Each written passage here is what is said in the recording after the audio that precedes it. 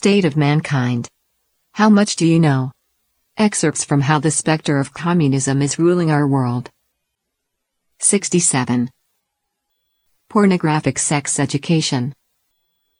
Traditionally in both the East and the West, sex has been a taboo topic in public. According to both traditions, the divine established that sexual conduct must take place only within marriage. All other forms of sexual conduct are considered promiscuous and sinful, violating the divine standards of morality. This makes sex and marriage inseparable, and sex can't be a matter of public discussion in a properly functioning society. In traditional society, the youth received only education in physiology, and there was no need for today's sex education. The modern concept of sex education was first introduced by Georg Lukács, founder of the Frankfurt School of Social Theory and Philosophy. His purpose was to completely overturn traditional Western values. In 1919, Lukács was the People's Commissar for Education and Culture in the brief Hungarian Bolshevik regime. He developed a radical sex education program that taught students free love, sexual intercourse and how outdated marriage was. The sexual revolution of the 1960s annihilated these traditional Western values. Sexually transmitted diseases and teen pregnancy began to rise rapidly. In these circumstances, those who wanted to solve such social problems promoted sex education. But in the education system that had already deviated from traditional moral teachings, sex education instead emphasized safety, preventing disease and pregnancy, and was disconnected from marriage, thus following the Lukács model of sex education by ignoring all moral aspects of sex. This form of education then became a tool for destroying youth.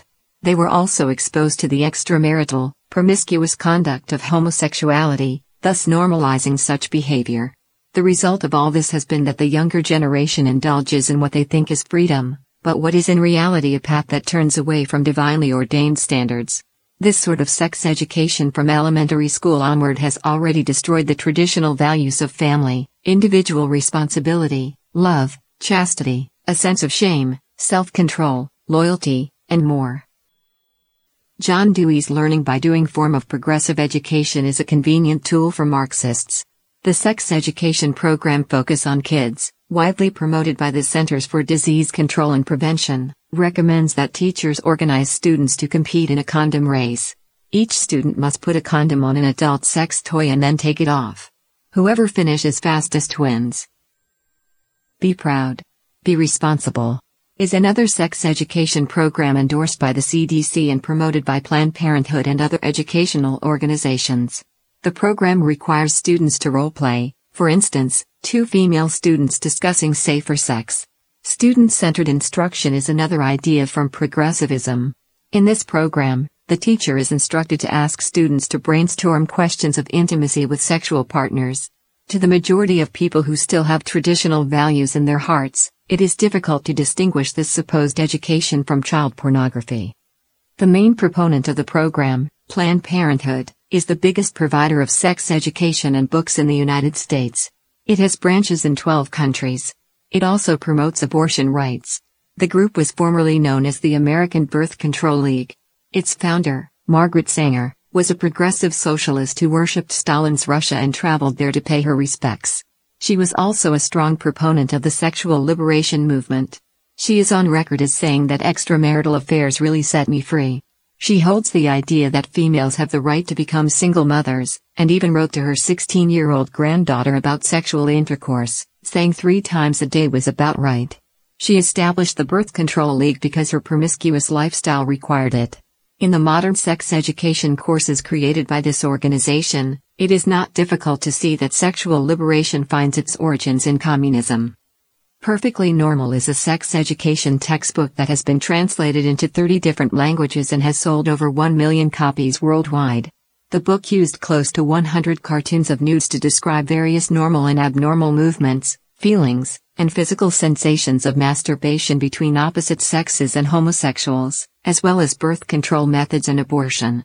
The author claimed that children have the right to know all such information. The main theme of the book is that this variety of sexual behavior is all normal, and that none should be subject to moral judgment.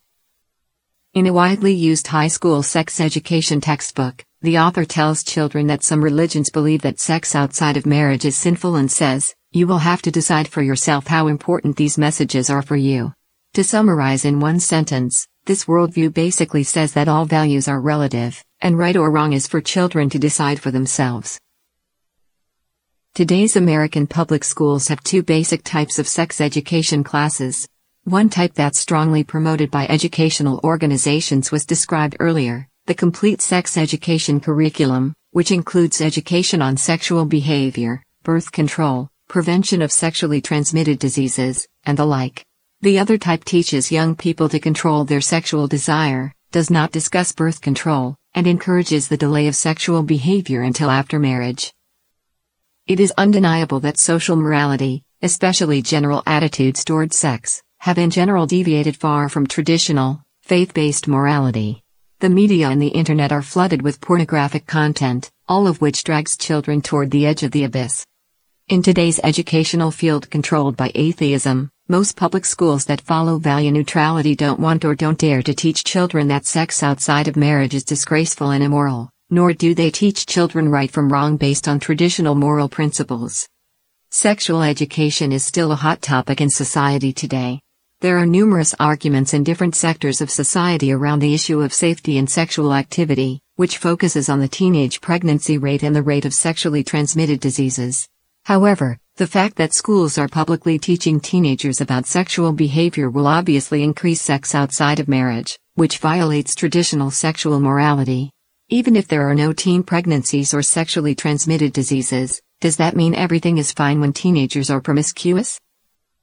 In Europe, where the sexual culture is even more lax than in the United States, the teenage pregnancy rate is half that of United States, due to effective sex education. Some people are delighted about this, while others are very worried. Regardless of these figures, with a decadent attitude toward sexual conduct in ascendance, communism will have achieved its goal of destroying human morality. From Chapter 12, Sabotaging Education.